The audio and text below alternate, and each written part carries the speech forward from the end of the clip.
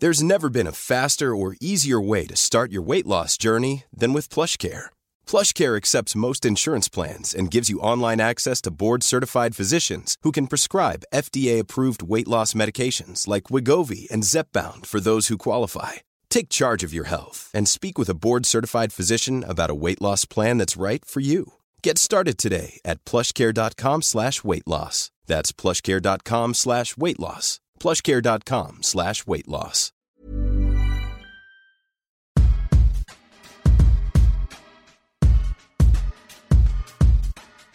Welcome to Food for Thought, a podcast gabfest where in a multiracial mix of queer writers gather around the table to talk about sex, identity, culture, what we like to read, and who we like to read. Food for Thought, spicier than a fresh adobo, okay? Yes, delicious. Yum, yum, yum, yum.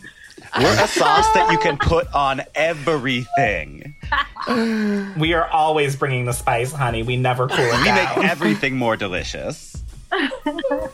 And everything more disgusting. We contain multitudes. Of course. So I'm Fran. I'm a writer. I'm an editor. I am definitely struggling with an anal fissure right now. Oh, but baby. that's just Oh, my God. thing. I mean, been there. Been there. Yeah, you have. You are my Runs telltale in the story circle. for sure. It is, I mean, everyone, longtime listeners all know that there was a Food for Thought trip incident where my butthole literally exploded on the trip. Thank you for reiterating that. My partner has just had a fissure surgery. It's like, here's the thing about butthole issues. We're fissure sisters. Is that they happen so often. They're like one of the most common surgeries, but because it's around the butt, no one talks about it. So it's a very lonely experience to have, which is why I've made it my life mission to talk about my butt surgery as often as possible. Join the sisterhood. Join the fissure sisterhood, all. And on that note, would you like to introduce yourself, Joe? Yes, After your PSA. I'm Joseph Osmundson, scientist, nonfiction writer, and my pole is clinically depressed, whereas my hole has severe anxiety. Love that. Yes. Oh my God. You are truly a ball of anxiety. I'm Dan Michelle, and I'm a reader and a writer, a former figure skater, and I will probably have an anal fissure soon enough because I am the turkey that plans on getting stuffed baby. this Oh, no. Thanksgiving. Oh, no. As many fists as possible. Come on. That was me low hanging fruit. Make sure really low hanging. Make sure you cook the stuffing to a nice 162 degrees, Dan. That's all I have to say. We don't want salmonella in your stuffing. Well, I mean, there. maybe we have someone who can help us with that because joining us on the Yes. pod today is guest thought Angela Dimayuga, author of the new book Filipinix. Fran has a copy. Yes, I do. I'm holding up a copy of Angela's new book. Angela's a chef, a food extraordinaire. How would you describe yourself, Angela? Well, I would describe myself as a newly minted author. Newly minted. I feel like it's great. I need to be doing that. I need to also talk about my new term that I made for myself today, which is I started calling myself today the sensual chef to nobody. Ooh. And I'm a multidisciplinary artist. Ooh. My Love poll that. got a little hard queen. when you said that.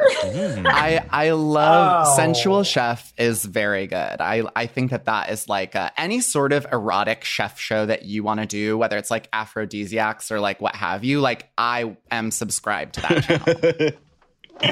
I think it really truly describes me. So I'm feeling good about it. I love it. I love it. We need sensuality in this world so badly right now. We're also disconnected from ourselves and each other. Fran, baby, you have the menu today, right? Yes, I do. We are going to start off with a classic food-inspired, sensual, chef-inspired game of swipe right, swipe left. Then we'll be launching into our main discussion about home cooking and the places we come from in terms of our food ancestry. And for dessert, we're just going to eat Angela up. We're going to have her as it. We're going to put cherries on top, and that's what we're going to do. Anyways, take it away. My bisexual is popping out. I'm feeling a little peckish, so I'm going to start the top of the show the way any good top should, with a little tease, a little something to wet your palates. It's our Amuse Bouche, and we are going to amuse your bouches with a classic game of Swipe Right, Swipe Left with guest thought Angela. And Angela, you haven't played this game before, but it's pretty simple.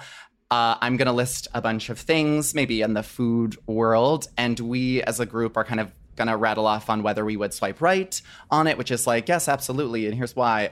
Or we'll swipe left, being like, no, not really my thing. And to start us off, swipe right, swipe left, corn nuts. Right. Yes! Absolutely. Yes! Vindication! Team corn nut. Corn nuts? Ben! No. The crunch? Swipe. The The crunch, crunchy- the saltiness. Salty. Angela, what's your take on corn nuts? I love a corn nut. They aren't. They're not very. I don't think that they're good for like a sexy situation, but they're definitely a solo snack. I think, like maybe walking down the street by yourself, or not at the movies, but maybe watching a movie at home. Yes. I would. If I often make like homemade snack mixes if I just have a bunch of snacks, and I would love it if there was a corn nut in every mix.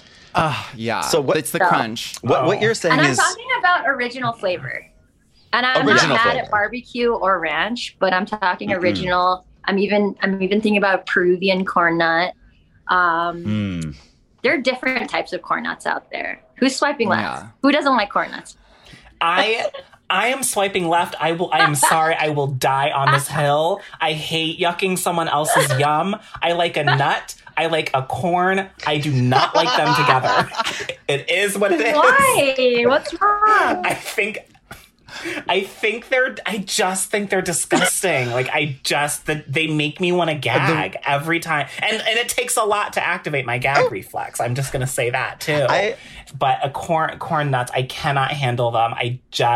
They like remind me of like, I don't even know, just like being a little kid when you would put anything in your mouth and then like half of it was disgusting. That is, I hate corn nuts. I hate them. I hate them. Angela has the perfect. They like make me shake. She has the perfect take here. Corn nut, swipe right. Corn nut breath, swipe left. Swipe left.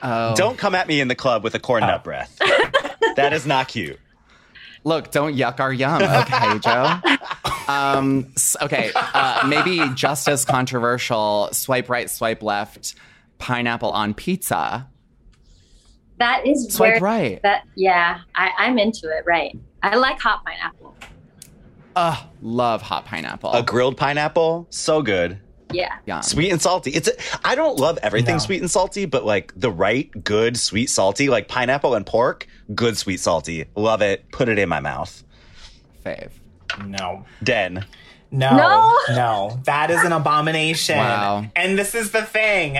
I love pineapple. I love pizza. I like a lot of pork, although I actually don't particularly like ham, the sliced pork that goes on pizza. But putting it all together is terrible. And the thing is, like, all that pineapple-y juice, like, dripping all over the pizza is what is so bad to me. I hate it. I cannot stand it. I love grilled pineapple on its own or, like, on a kebab. Like, that's delicious. Pineapple on pizza? No, miss me with it. There's some really interesting pineapple style that happens here in Mexico City with the Tacos Al Pastor. They have, like, beautiful sculptures of meat they shave off. They're usually a really beautiful man shaving off this meat that's been roasted. For most of the day, they put the meat into a fresh tortilla, and at the top of the al pastor is a beautiful pineapple that's been roasting for a very long time. It's hot. Sorry, it's hot. I know that the hot part is hard for people, but they do this very gay, like very expressive little slice, and then they catch the tiny sliver of pineapple in their hand with the taco al pastor in their hand. It's sex. It's sex. It's a show. That sounds amazing. Yeah, it's a show. Finesse. That sounds delicious. It's really pineapple and dairy. That's the thing. Those are two things that don't go together for me. This is good. We love Look, we love all your wrong opinions, Den. Yeah. Den's like pineapple versus dairy, pineapple versus pizza, corn versus not. I didn't know how much you loved binaries, Den. I love Listen, fine. I'm gonna be real. As a kid, I couldn't even have my food mixed together on the plate. I was like, if it's not one of those plastic plates with the sections, I can't With the handle sections. it. Like, Oh my God, I remember those. Got it. Okay. Yes, I see. I needed that as a kid. Okay. Swipe right, swipe left. Whipped cream related foreplay. Sticky. I also swipe left. I Swipe haven't done it left, since high can. school, but Actually, I've never done it, I should say, too. I've never done it, but I feel like it would leave us sticky in a way that I wouldn't appreciate. Yeah, I mean, this is Varsity Blues, right? This is Varsity Blues reference. yes. I've tried it too, and I'm swiping left because it's not that sexy. Like whipped cream out of a can, not sexy. There's other sexy things that you could be doing. That's like, I think the creamy part is a bit, there's already creamy things happening. We don't need this like synthetic cream going up. Yeah. And Angela's like, first of all, I would be hand whipping the cream, okay? Yes, with a whisk, bitch. You know, with a I whisk. also was gonna say, I was like, Angela, you know, it's totally understandable. Food foreplay, you want to separate work and your personal life, right? Yes. You don't want the two to mix because here on this podcast we love binaries. Oh my god! No, too creamy. Like, there's other things you can do. I think. Agree. Swipe right, swipe left. Vegemite. Is that a good oomph or a bad oomph, So Joe? I think I'm biased on this one because I've worked in biological research labs with yeast, and Vegemite is basically like boiled down yeast. So it smells like work to me. It is not. I like a lot of funky, different tasting things, but that one to me is like, oh no, I let my yeast grow too long in the lab. Oh, I don't want to put that in my mouth. I love this breakdown. What about you, Angela? I haven't had my defining moment with Vegemite. I'm not against it, so I might swipe right just to see where it goes. I honestly thought for sure you would have like already nailed some sort of Vegemite thing, like dish or something, because it's like so like umami yes. you're kind of umami king. I am Not gonna umami lie. king. Thank you for recognizing that. Wow, I really am. that is the title. That's Angela's Grindr bio is umami king. No, I'm interested in the umami of Vegemite. They use it a lot for flavor enhancing in vegan food, and I'm aware of that. I just haven't cooked with it myself where I'm going around town talking about how much I love Vegemite, which is why I would go on a date with Vegemite and see where it goes. I like that philosophy. What about you, Den? Oh, I've never had it. I don't know what it is. So I try it. Like, I literally just Googled it, and I think it was like spread on a piece of like toasted Wonder Bread. That's like the classic, yes. Like, I would try it. Swipe right, swipe left. Also controversial. Amuse bouches, like the actual appetizer, like on a spoon. I think they're kind of lame. Oh, I think that most of them that we have that are called amuse bouches are lame. And then like pass arounds at parties. Well, yeah, or like if you're having a whole like 17-course fine dining meal, usually the amuse-bouche is not that exciting. I would, I've had good ones, but I'm going to swipe left just because we've been there, done that. Yeah. I find it annoying. Mm-hmm. It's like this tiny little bite, and it doesn't, it's not usually progressive. It doesn't usually introduce the meal. I feel like it's a gimmick. Also, the spoon shape is kind of hard to like, you kind of have to do some like origami with your tongue to like flip the food out of the bowl shape. It's not always by definition in a spoon though, right? It's just like a tiny little bite. It's classically in a spoon. They put them in a spoon, but I was just thinking, I'm always workshopping, and I was thinking about what amuse-bouche I would serve you all. And if you just kept it simple and it was a really beautifully shucked tiny West Coast oyster, you know, a little delicate, like sand, like, you know, like, I don't know, like 1.5 inch. Like it's a tiny, tiny, creamy West Coast oyster. And I put a little bit of buttermilk granita and some caviar. We would like them. Yes. We would want that amuse-bouche. My jaw is dropped. Yes. Alex is in the chat Listen, saying, How dare you? I love oysters. How dare you? I love oysters. And in 2021, I have become a caviar queen. This is everything. This is what I was going to swipe left on amuse-bouches too, because I'm not at a party to eat. I'm at a party to drink. So like, get out of my way. But that is a dream amuse-bouche. Yeah, I'm doing the amuse-bouche. I'm the amuse-bouche, and I'm convinced, and I'm convincing all of you to swipe right. So let's go. I absolutely 100% I would swipe right on your amuse-bouche. I want that. I want to go to there. done. It's time we get into the meat of our discussion, the thought process, if you will. Spelled T-H-O-T. Spelled T-H-O-T. T-H-O-T. And I think Ho/Joseph Osmundson is going to be introducing today's It literally segment. says ho in the doc, but... It always says Ho in the doc. I mean, Okay, y'all. we just called All Joe time. Ho in our group. It's no secret. My phone corrects It Joe is. to Ho. It is no Sorry. secret to my 31 Instagram followers that I, number one, love to cook, and number two, take horrible pictures of my own food using my iPhone 3 and the most worst. direct possible fluorescent lighting. Disgusting. I have always loved to cook, but as I've gotten older and as the pandemic has worn on, it's truly become one of the greatest joys of my life, alongside friendship, making and taking in art, and good old-fashioned fucking. And maybe especially because writing has felt so difficult as I gear up to publish a book this year, cooking has been one of the safest spaces of my life recently. I get mad when I have leftovers because I don't get to cook new stuff.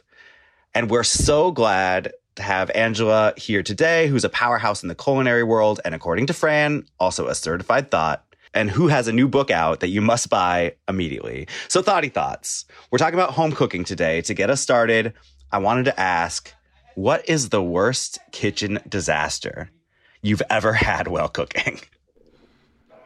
Oh, I feel like I have to dig deep into my trauma for this. Oh, Fran, everything has always been perfect. In Fran's kitchen, everything is always perfect.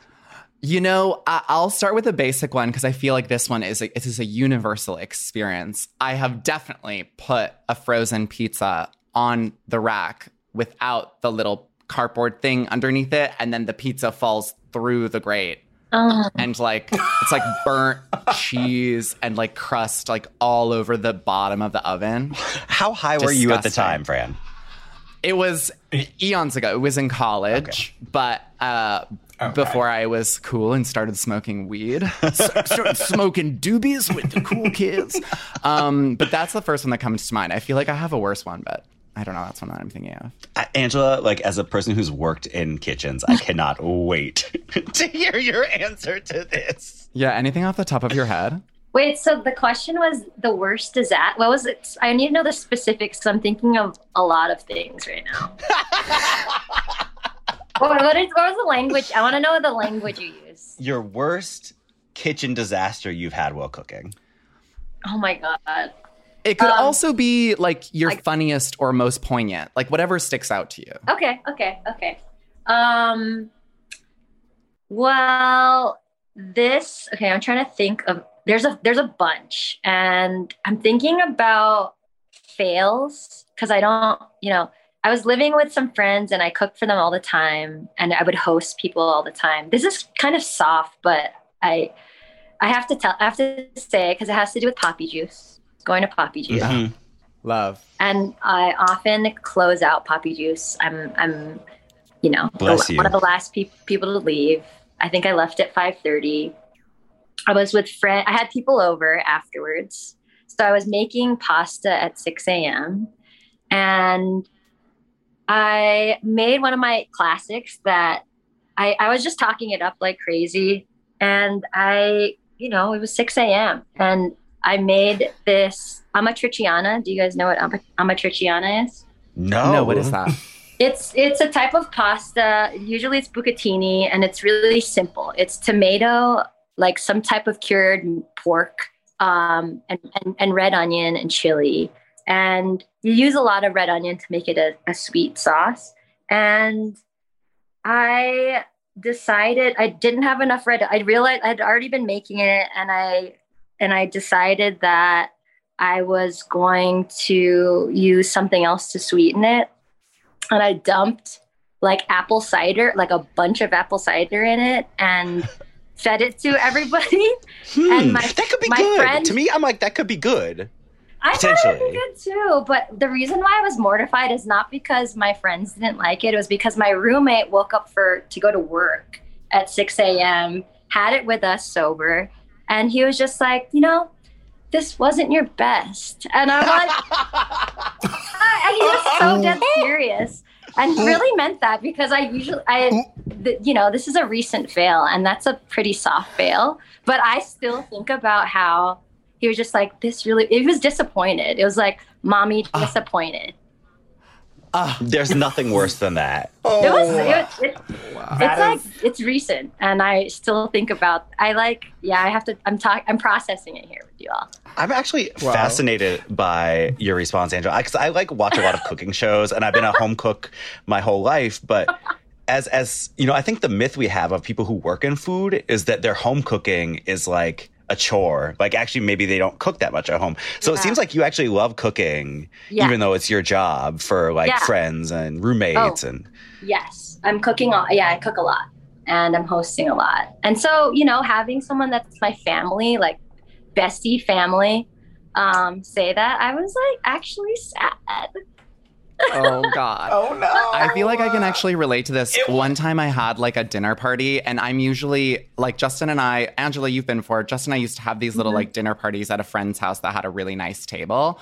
And we, I did like a key lime pie at someone else's house, and I had to bring it to the house, and it like tipped in the Uber in transit. Oh my God, you're Whitney from Real Housewives of Salt Lake City. No. I was Whitney from Real Housewives of Salt Lake City. That key lime sheet cake ate shit. Oh, so sad. Oh no! But it was because I was bringing it to my friends that the disappointment was so much higher. Like, you're doing this for your familia, and like you don't deliver, and you're like, damn. Yeah. I mean, and also the Uber cleanup fee, probably. Uber cleanup fee. Because, this happened several times to me, and it also is a disaster, but like also something, it's been common for me and way more simple and obvious, but like traveling with a bottle of fish sauce in an Uber and that exploding in an Uber is not okay. Oh my God. Yeah. I feel like actually we fucked up, y'all. Cleaning fees. I mean, I didn't, it wasn't on my Uber account when these things happened. But there we go. My God. I feel like we should have had a whole episode about kitchen fails, because I am loving this combo. And then right after that, we're going to have a whole episode about Uber ratings, because mine is low, mama. Oh, you, Fran? I can't imagine. Low as fuck. Den, do you have? I know. So, Den, I know you don't love to cook as much as the rest of us on this call. Den hasn't cooked since the 90s. But I feel like you might have had a kitchen disaster. That's why I asked the question first. Oh, I have absolutely had. Well, so listen. Full disclosure. Until you said a kitchen disaster when cooking, I was going to tell a whole different kind of kitchen disaster story. But I do have a cooking kitchen disaster story, which is that in 2016, I hosted a brunch at my apartment for my birthday. And I always do like whenever I would do this, I would do like a potluck style, because many of my friends cook and I don't cook at all. Like if I lived by myself, I would just store clothes in my kitchen. But I have a couple things I can make. I make this really delicious, amazing gourmet 4-cheese mac and cheese, and I can throw together a delicious baked brie. It's like a great party trick. So for something like that, I was like, I will make my baked brie. It'll be great. It's easy. It doesn't stress me out. Actually, it does stress me out, but because you have to get the size of the brie round right, and then you have to have the right amount of crescent rolls, and all of this stresses me out. But anyway, I was like, I'll make it. Yeah, you wrap it in crescent rolls. It's so easy, right? You wrap it in crescent rolls. You put some jam in it, get some crackers crackers on the side. It's very fancy and classy and like whatever. It is fancy, baby. Fancy. I mean, fancy for someone who literally like, I don't know how to chop vegetables properly. Like that, it's a big deal. So anyway, I was like, I'm going to go to Fairway in Harlem. I'm going to go get my brie. I'm going to do this. It's going to be great. And then everyone else will bring all the real food and like, it'll be great. We can get drunk. So I pick up my brie. I come back home. I make it. And like, I'm checking it in the oven and like the dough is like not really rising and it's not taking the right shape. And I was like, what is going on? I don't know what's going on. Finally, at a certain point, I pull it out. I stick my knife in it. It collapses and the cheese bleeds through the crescent rolls. And the thing is, I hadn't bought a round of brie. It looked like a round of brie. It was packaged in the same package as the round of brie that I would typically buy. I had bought some strange, random blue cheese that was like, not like melting cheese constructed like that. Yeah. And it not a cheese that you're supposed to do this with. And it had just like spread all over the thing. And my friends were like, oh, well, we'll still taste it. And I was like, I don't think that sounds like a good idea. Sounds like you had a soggy bottom. But and this is coming from someone who loved, like, my favorite blue cheese might be Gorgonzola, like, or my favorite cheese, period. Like, I love blue cheese. Anyway, my friends tasted it and they still give me hell for it to this day because they were like, you fully thought that you had made your great, delicious baked brie that we all love and we all ask for whenever we do a thing. And I fully fucked it up because I just grabbed the wrong cheese. Sorry, Dan. Yeah. It's tough. Yeah. So don't ever make a baked blue cheese. It's not going to be delicious. I also think I didn't have jam, and I think I might have tried to like spread like maple syrup over it, which is not really the right thing for that. Like something sciencey. It's like it like burns and crisps, and so it just was a shit show. I think I threw a cookie sheet out. I was like, there's no saving. Do y'all have like go-to dishes either that you bring to parties or go-to dishes that like you cook for yourself? I know those are two completely different prompts, but I'm curious if either of those speak to you. Because like knowing that you have your signature baked brie. Yeah, I mean, which is delicious when I make it. It's really good. It's really good. Angela, do you? So a dish that I bring, this is an old party trick of mine because it's really nasty. It's the worst. Yeah, talk nasty. Yeah, talk nasty to us, Angela. Combined, and I haven't done it in a long time, but I'll bring it places and I know that it's going to get devoured immediately, and it does. But then because it's nasty, I'm like, I just let all these people eat this nasty food. So I normally don't cook with any of these ingredients, but this is an old recipe that my friend, I think he was raised in Philly. It's actually, I think, a Frank's Red Hot recipe, as in the hot sauce. I love Frank's Red Hot. Truly. Is it like the recipe on the back of the bottle? I love it too. I think a recipe from at some point the back of the bottle, but it's okay. So Frank's Red Hot is the hot sauce that was the main ingredient for buffalo chicken wings. So It's Frank's Red Hot. That's the source. And there's a recipe of what I call a hot chicken dip. And it's boiled chicken breast. I've had this in Philly. Okay. I think I might have had this too, actually. What's in it, Angela? Boiled shredded chicken. It's like a whole package of cream cheese, like a whole small bottle of ranch, a lot of shredded cheese, and then like, I don't know, half a bottle of Frank's Red Hot. You like mix it all together. It makes like, this like creamy squishing sound. You put it in a casserole dish, and then you sprinkle more cheese on it, bake it. It's a melty glob. And then you serve it with tortilla chips and celery sticks and carrot sticks, and everybody goes wild for it. It's not my recipe. It's a Frank's Red Hot recipe, but it is really good. It is very good. Your description of that in a non-fancy. Your description of that was erotica. I also find it absolutely either a power move or diabolical for you to pull up to all these gay parties, because I know you're only going to gay parties, being like, this is the least bottom-friendly food you could possibly eat. If you eat this, you're not having sex for 36 hours. No one is having sex tonight. No one. Yeah. I guess it's a little bit of a like low-key dom move. And I have talked about food, like cooking for people is like doming in ways. You know, you're either on a journey that, you know, you're the one in control of the pleasure. And you are.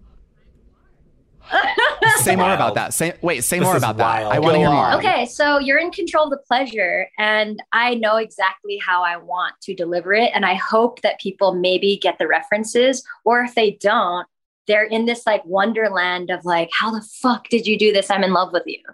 And, you know, and I've done like, okay, so the variances of doming will be like, for example, I did a dinner for my friend Wu Sang, who was doing this performance piece based off of Fred Moten, like it was like a beautiful Fred Moten like piece of writing. And they talk about water having memory and sand and earth and all these elemental, all of these elements. And I cooked a dinner in response to that. There was sand that was mentioned, and I wanted to make people like kind of like, I wanted to dry out their throats and make them cough, but then I wanted to please them afterwards and like soothe them. So what I made was what I called a sand biscuit. So a really dry shortbread with a lot of like dry, like I think it was chili de arbol, like really dry, but really spicy, that comes on later. So you bite this little, I called it a sand biscuit. It's basically dry shortbread with a lot of chili. You bite it, chew it. You like, it's so dry, and then you swallow it, and then the chili pepper hits you, and then you cough. But then immediately afterwards, I served them this beautiful chicken wing bone broth with flowers, and then they were soothed immediately. But that's the sensual chef doming. Holy fuck. Holy. You just blew my mind. I am so hard right now. That's beautiful. Oh my gosh. I that is like actually says so much, because I've had your food before, Angela. I've had the privilege of eating your food before, but only now am I noticing the dommy tendencies within that food. And you know, there's something else that you're like touching on that is like very signature of your food, is like your food is very self-aware and often relies on the eater of it to understand either your references, or like if you bring that like shitty dip to the party, everyone who knows you is like, Angela can cook something way more complex than this, but she knows that this is actually just as good. Like, even if it's really, you know what I mean? And like, that's what the people want at a party. Yeah, there's a knowingness to like your food style and where things come from, and like where, you know, I think that's like so true to your like cooking. Wow. Oh, wow. I was not expecting to talk about any of these things, but I'm having a great time. Welcome this to is Food exactly where we want to be. Yeah, exactly. We're sorry. This is what we do. Question this is what we bring out in everyone. We bring out their stuff. Is there? Yeah. I would love to hear more about like maybe. You talked about when we were in the Swipe Right, Swipe Left, we were talking about like food in relation to like sexy things, sexy moments with food, very romantic moments with food. Is like food a part of the way you romance people, Angela? I think it's not direct, because I'm not going to give it up that easily, you know? I will, like, this came up recently. It's like, I don't want to go on a dinner date as a first date.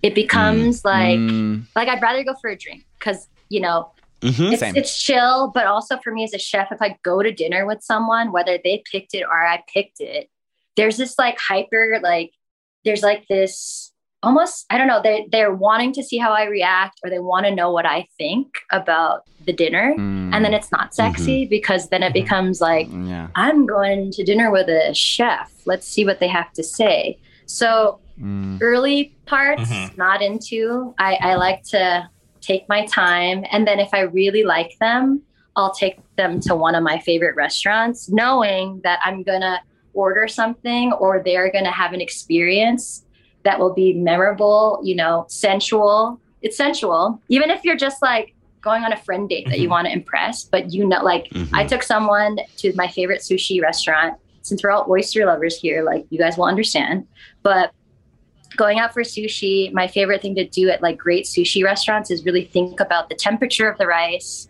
how it like homogenizes with the like sushi, or like the fish while you eat it, that fish should be at the correct temperature.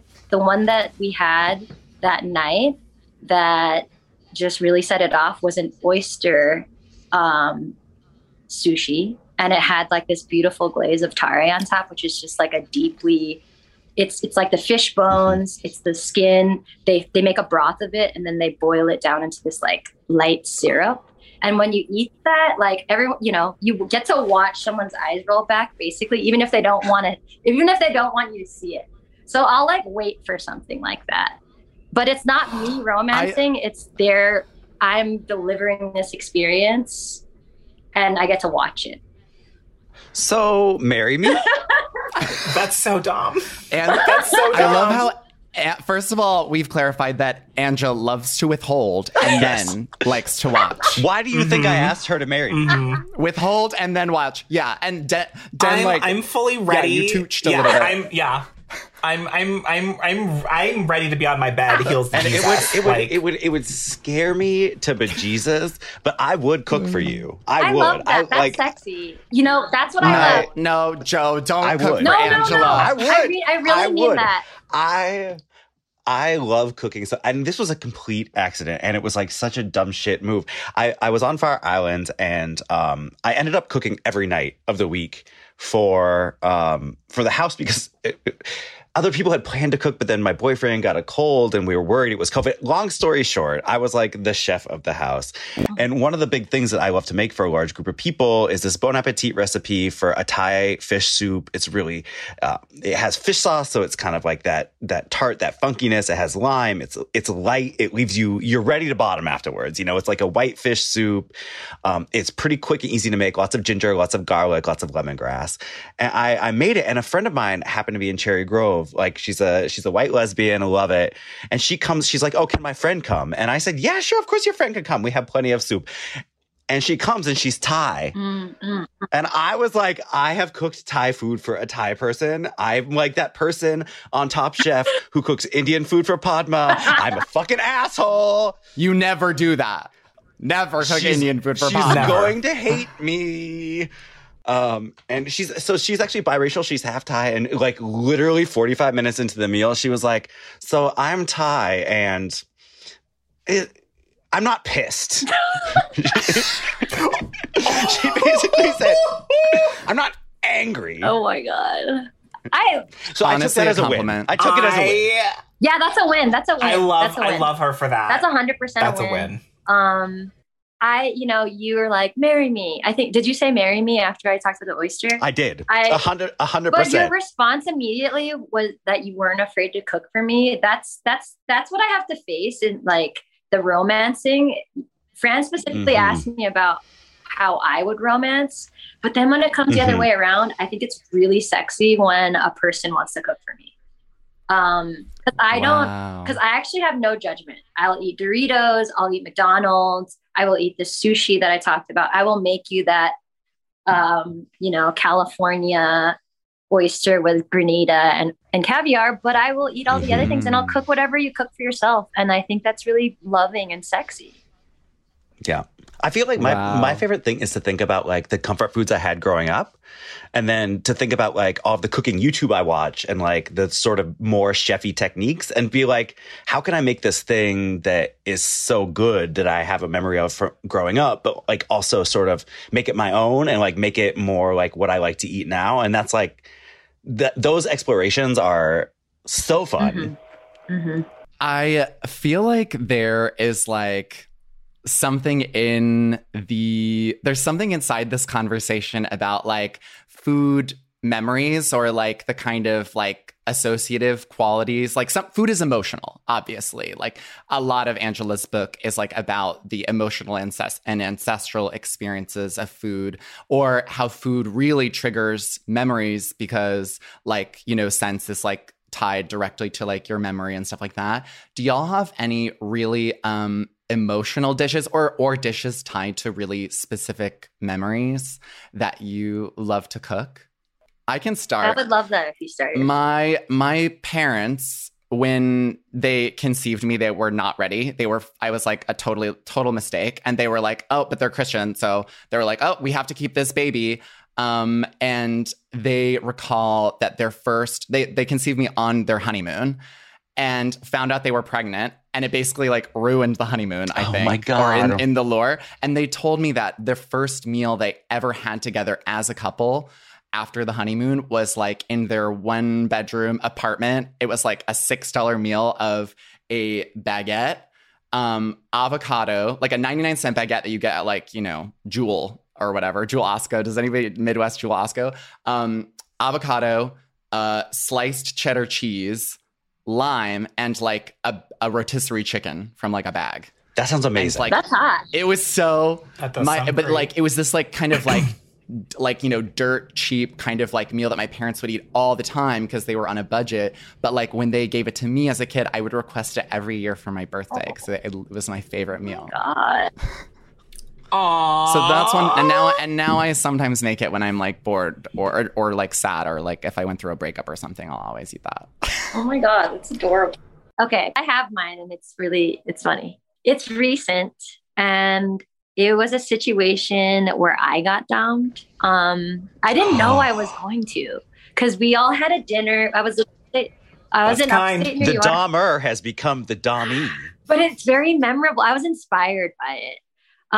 It was recent. I think it was like last summer, and we were all upstate, and we had a really nice dinner at some hotel. And then afterwards, we all wanted ice cream next door at this place called Fortunes. It's like a really popular ice cream shop in Hudson. There's like multiple locations. And so we all got different types. You know, we were like, it was 3 of us, and we're like all getting different. Yeah, we wanted to add something to the ice cream buffet. So we got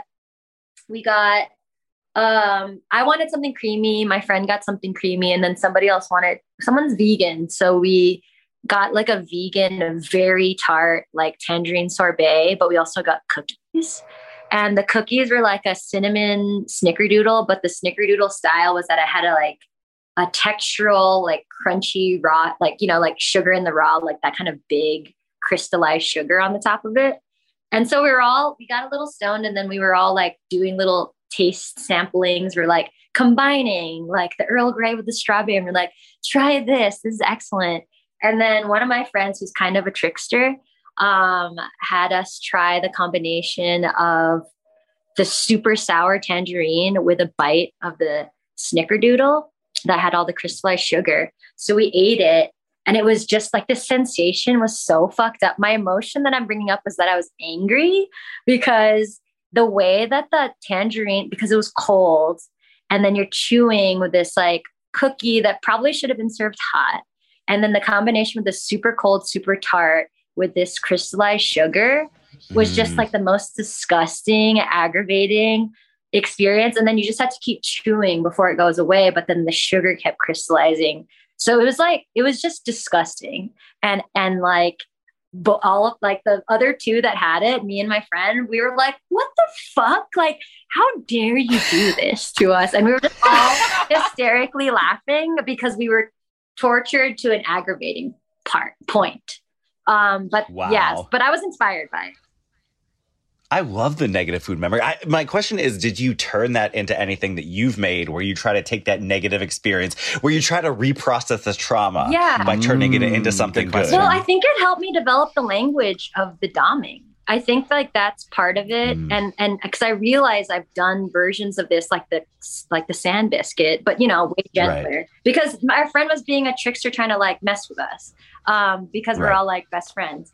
But I think it helped me develop my language around that tool being useful. Just that, you know, language is important. And then also the journey, the sensual journey that you take someone on, like it has a responsibility, and it doesn't always have to be pleasure. That's true. It doesn't always have to be pleasure. Sometimes it can be a baked blue cheese in a massive crescent rolls. In a massive crescent rolls covered in burnt maple syrup. Yeah. Sometimes it can be a key lime pie at the bottom of an Uber. Mine was in my youth a tiramisu, and I grew up in the country, and we didn't have any of the ingredients. There was no ricotta. We didn't have coffee. We didn't have espresso in the house. We didn't have ladyfingers. So me, like 11 years old, like I'd been cooking, but like tried to home make ladyfingers, tried to find substitutes for ricotta, which we could not find. And we didn't have booze in the house. So there was like none of the constituent parts. And I tried to do it anyway. And it turned into coffee cream cheese soup. Oh. Ew. The fact that you tried to do this at 11 years old, you should not have needed to come out to your family. Oh my God. And meanwhile, when I was 11 years old, I had like full like dinner parties with my family, and it was like so like I was like such a loser as in high school, and like I would invite like all these people that I had crushes on, and I made like a baked Alaska when I was like, that's which technique, is girl. technically very difficult, The or at least for that I don't know age. what that is. Yeah. That's impressive. Baked Alaska is not easy. to brag. Yeah, not to no, brag. that's great. What is I had baked a signature dish when I Alaska? was 11-ish too. Mine is it? came from a church, like the ladies of the church all made like a spiral bound like community cookbook, and I learned about raspberry vinaigrette.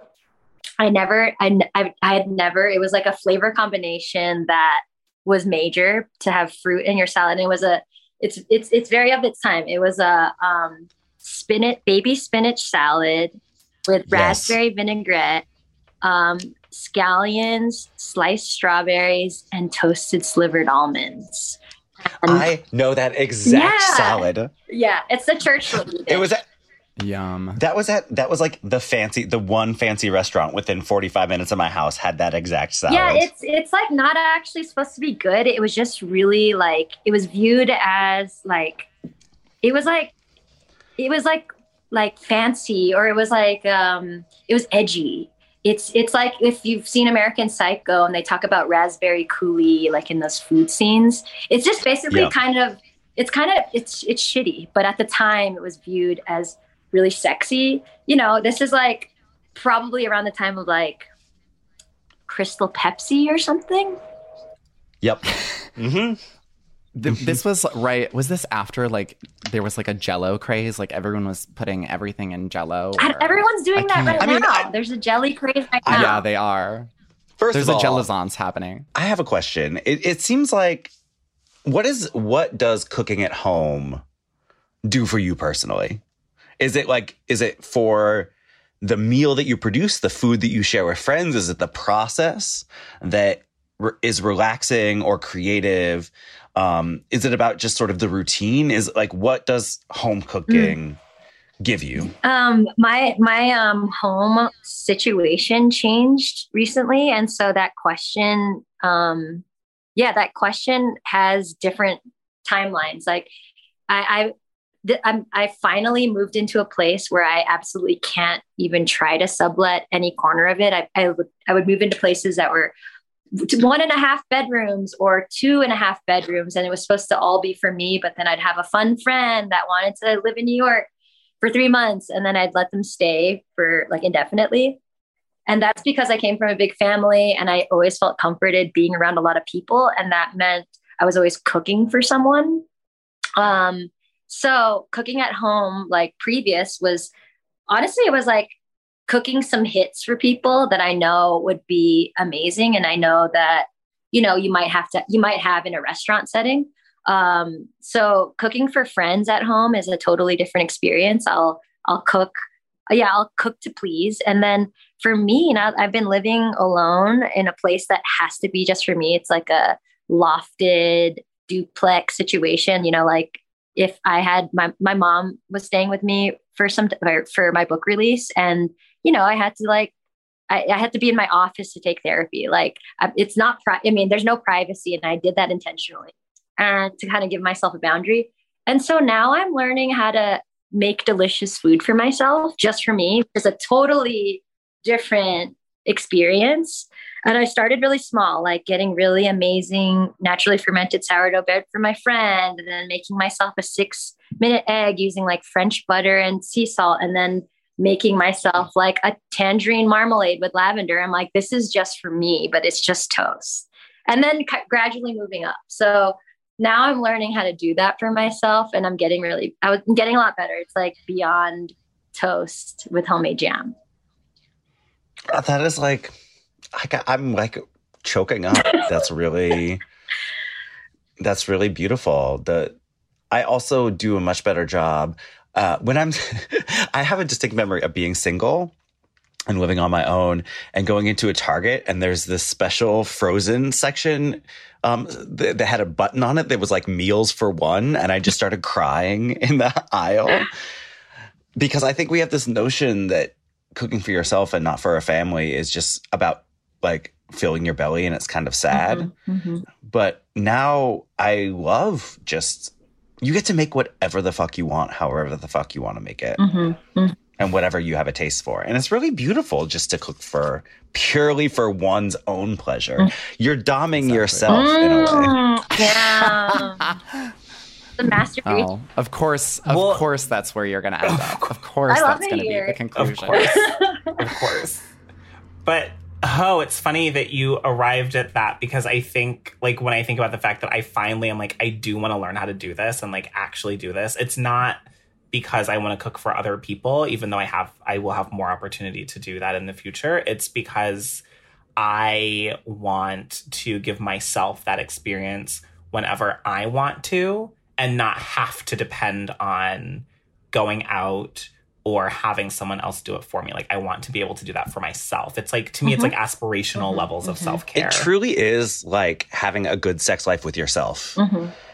It's like, if you can give yourself pleasure, then it's much easier to share and give pleasure with other people. You know what I mean? So it's like cooking for yourself is masturbation, and masturbation is awesome. Yeah. I love this. Oh, this is wholesome. Well, that would be a good cookbook. This really is. This is also like, we could not be having a more Angela discussion about food. Like, I think this is so representative of like your style, of your food philosophy. I'm feeling full, but I could maybe fit just one more thing inside me. Den knows what I'm talking about. And Den is actually fully putting the Frank's Red Hot chicken dip into her pussy. No. We're not. Please don't invoke the Red Hot already chicken dip here. Not here. And surprise ending, I can still bottom. Yeah, you actually can. That is your superpower. That is why you should be one. You should be in the MCU. You should be a Marvel superhero, and your superpower is bottoming after eating like the Mike's Red Hot chicken dip. It's Frank's Red Hot, Frank. Oh no, Frank's Red Hot, not Mike's Red Hot. Get it right. I'm thinking of Mike's Hard Lemonade. Another memory association. Anyways, the opposite of self-care is Mike's Hard Lemonade. Our dessert is a 5-minute discussion about a thing we are recommending this week, and of course, we're going to recommend Angela's new book, Filipinx. I feel so stupid saying that, but like, I also feel like people of color, whenever we try and like add X's to our things, even we, like the people who advocated, are like Latinx, Latinx. How is this? You know, but Angela, what can you say about the book that our listeners would love? And let me tell you also, our listeners love to buy books, so you're in good hands here. They're readers. I love a reader. I've been recently calling it a cookbook in air quotes, or a cookbook with, like asterisks, or there's a warning that comes with it, because it's not just a cookbook.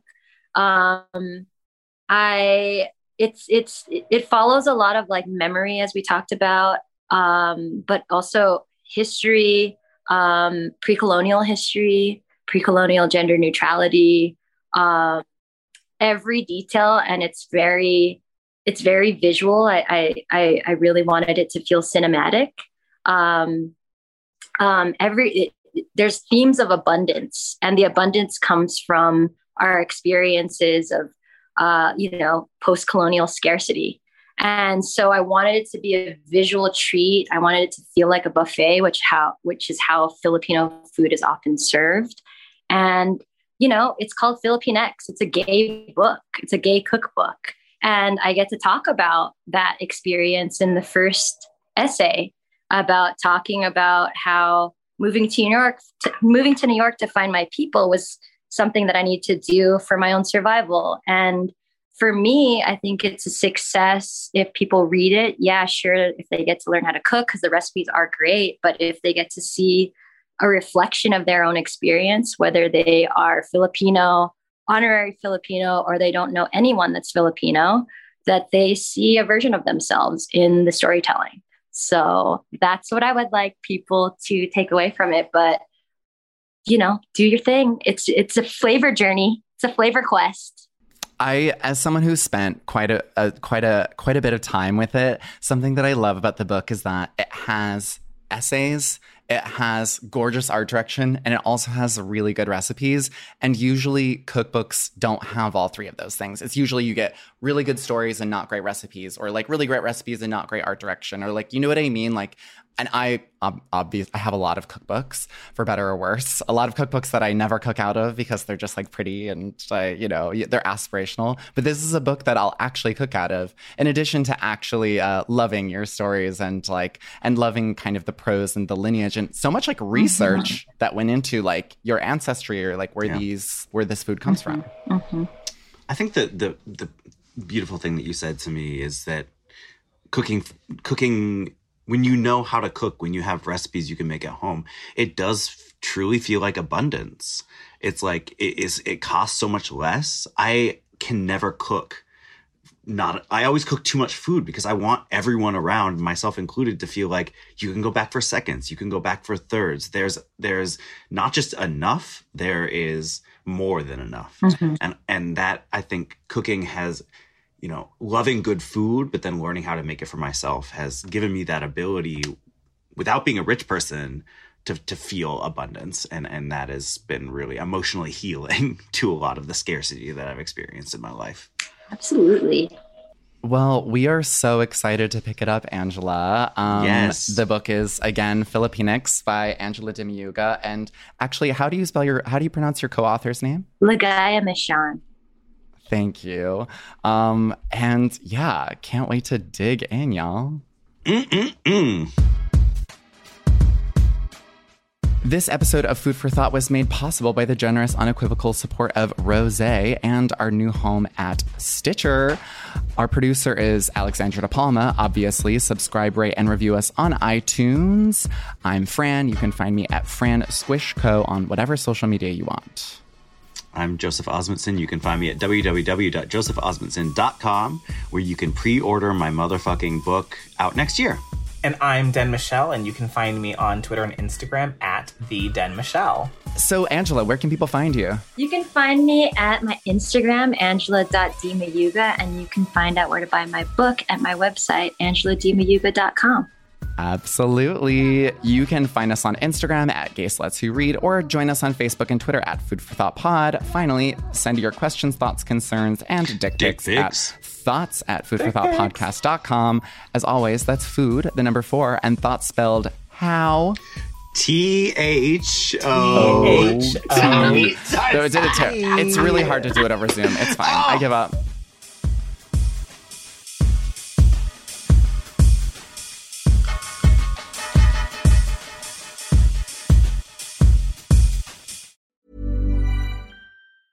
Ever catch yourself eating the same flavorless dinner 3 days in a row? Dreaming of something better? Well, HelloFresh is your guilt-free dream come true, baby. It's me, Keke Palmer. Let's wake up those taste buds with hot, juicy pecan-crusted chicken or garlic butter shrimp scampi. Hello Fresh. Stop dreaming of all the delicious possibilities and dig in at HelloFresh.com.